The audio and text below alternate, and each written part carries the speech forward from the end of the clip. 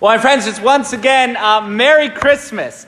This is it. This is Christmas Day. It kind of doesn't feel like it. We've been kind of going so hard trying to prepare for Christmas, and it doesn't always feel like that, right? When Christmas comes along, it can't be Christmas yet. What do you mean it's Christmas, Father Casey? Yes, it's Christmas, and we're celebrating. We are joining with Christians around the entire world tonight. And we are celebrating this one central fact, which changed all of human history forever. That God became man for our salvation. That Jesus Christ is perfect God and perfect man. 100% God, 100% man, and that He chose to be born for us. That God chose to be born a little bit. He chose to share everything of our humanity. He chose that there would be nothing, like God loved us so much, that there would be nothing that we have as human beings that He doesn't share. And He then decided to enter into the fullness of humanity. And He did that in all of its ways, right? Jesus could, think about what world, it's a wonderful life. What would the world be like without any one person? Like, what would the world be like without Christmas? If God just decided to, boom, show up on the scene, 33 years old, and save us, there would be no Christmas, right? There'd be no Christmas at all. But what we celebrate today is this incredible fact that our God loves us so much that He became a little baby for us, right? God became and He shared everything that babies have. Here at St. Francis, there's been a lot more babies around, and I love it, right? And that he chose to share everything that babies have.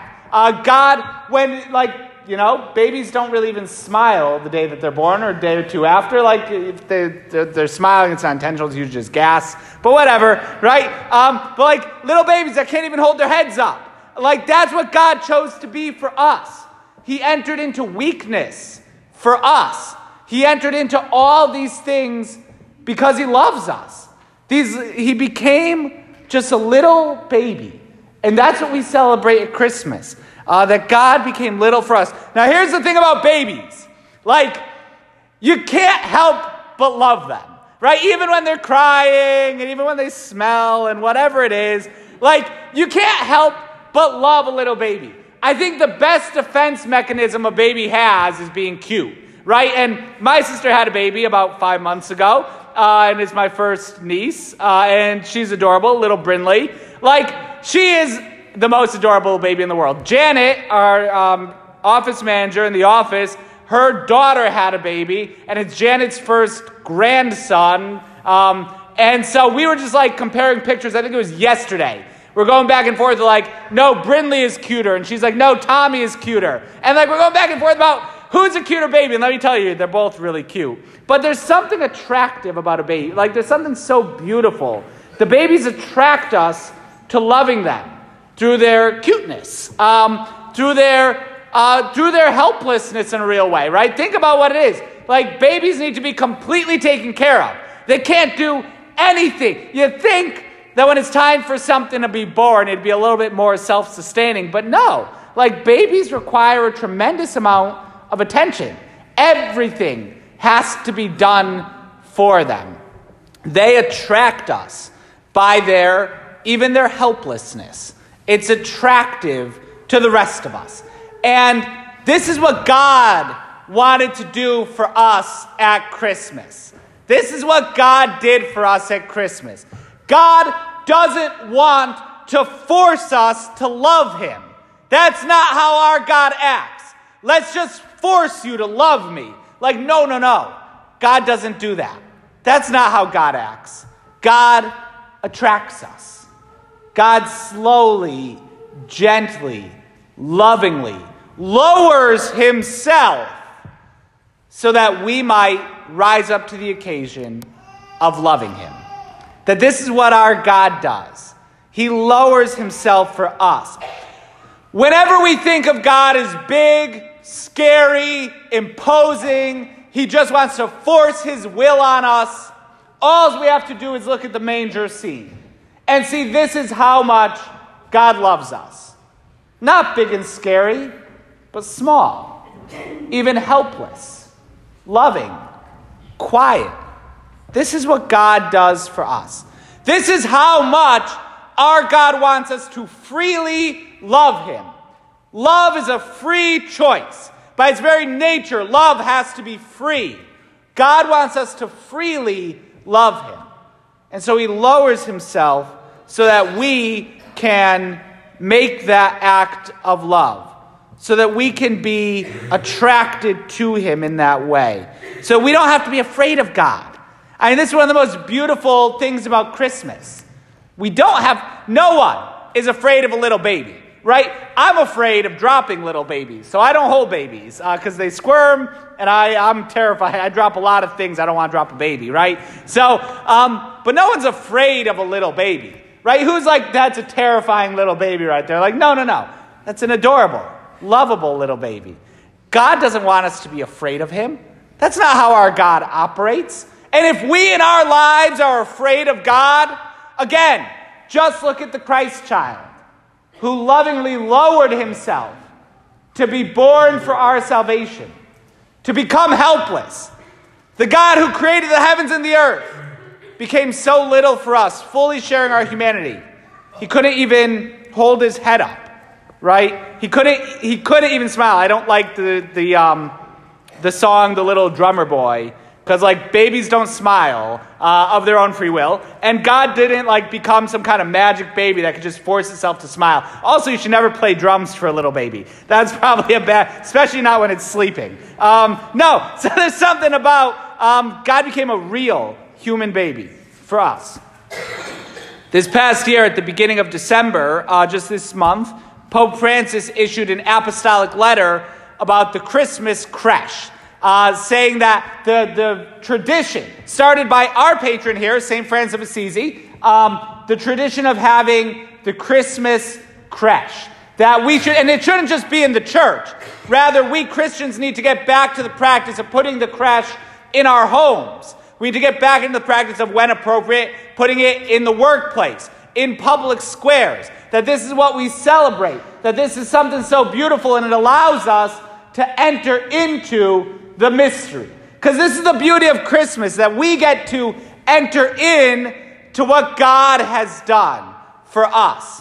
We get to be part of the mystery. We get to, as we have the creche set up here in our church, it's all the little details. Something that's very beautiful, they lay the Christ child, we're told, in a manger. That's in one of the other gospel passages. They lay him in the manger, which is the place where the animals eat. Again, it's poor. Our Lord is born in these poor circumstances. There's no room for them in the inn. And the inn probably wasn't that much better off. And so our Lord is born in a cave, in the stable, in a cave where the animals were. And they laid him in a manger, the place where the animals eat. Christ himself, who is the bread of life, is laid in the manger on the very night of his birth, foreshadowing what he would become for us. Jesus, who says in John's Gospel, "I am the bread of life." Tonight in this Holy Mass, we receive our Lord in the Eucharist. Body, blood, soul, and divinity. The fulfillment of the manger is the Mass and the Eucharist. That Christ came for exactly this purpose, to be our salvation, and knowing that in humbling himself, he would be so humble, even to become our very nourishment. The manger scene where we see the Blessed Mother looking very lovingly on the Christ child, where we see St. Joseph there very lovingly as well and protectively. We read at this Vigil Mass about the role of St. Joseph in this story, who was very open to God's plan, who got in the game. We talked about it this past Sunday. That Joseph, who thought that he needed to take a step back, that he was unworthy, that no, Joseph is part of the plan. And maybe we too, as we gaze upon the manger and we see St. Joseph there, we can think of ourselves. If we consider ourselves unworthy to be part of the mission of the church, God wants us. He wants us as part of the mission. He wants us as part of the story. He elevates us. He lifts us up. No matter how unworthy, we're all unworthy, but God makes us worthy. For Jerusalem's sake, we read in that first reading. For Zion's sake, I will not be silent. For Jerusalem's sake, I will not be quiet. I think this has to be for us a motto for this Christmas. We cannot be silent about what happened. We can't be quiet. No. God became a little baby for us. Our God loves us so much that he's born for our salvation. The God that we believe in is a God who lowers himself so that we can freely love him. And we have to proclaim this. We have to tell this to the whole world, that this is the cause for joy to the world. That this is the reason. Our God loves us with such a great love. I will not be quiet. I will not be silent. God himself loves us so much that he became one of us for our salvation. Just a final point. I think each of us, little babies force us, for those of us who are older, not little, for those of us who aren't little babies, babies force us to lower ourselves, right? If you're, I consider myself a relatively serious person, right? But you should see, it's like, oh, hey, little, hey, what's up? Babies force us to get over ourselves. And I think part of what we need to be in our humility to approach the Christ child, the only requirement we have is that humility. That we just sometimes need to get over ourselves, and we need to humbly and lovingly approach the baby Jesus. We need to humbly and lovingly put aside any of those inhibitions about what are people going to think about me? What are people watching? We'll sing after communion my favorite Christmas hymn, O Holy Night. And just the line there, fall on your knees in the face of the mystery of Christmas. This is all we can do with love and in all humility, to fall to our knees in the face of such great love of the God who humbles himself to become a little child for our salvation. My friends, this is the good news of Christmas. Tonight, may we with all humility approach the Christ child. May we see and find and be attracted to that God who loves us so much to become little for our salvation. And then may we not be silent, but go and tell the whole world that this is how much God loves us, that on Christmas night he was born for our salvation.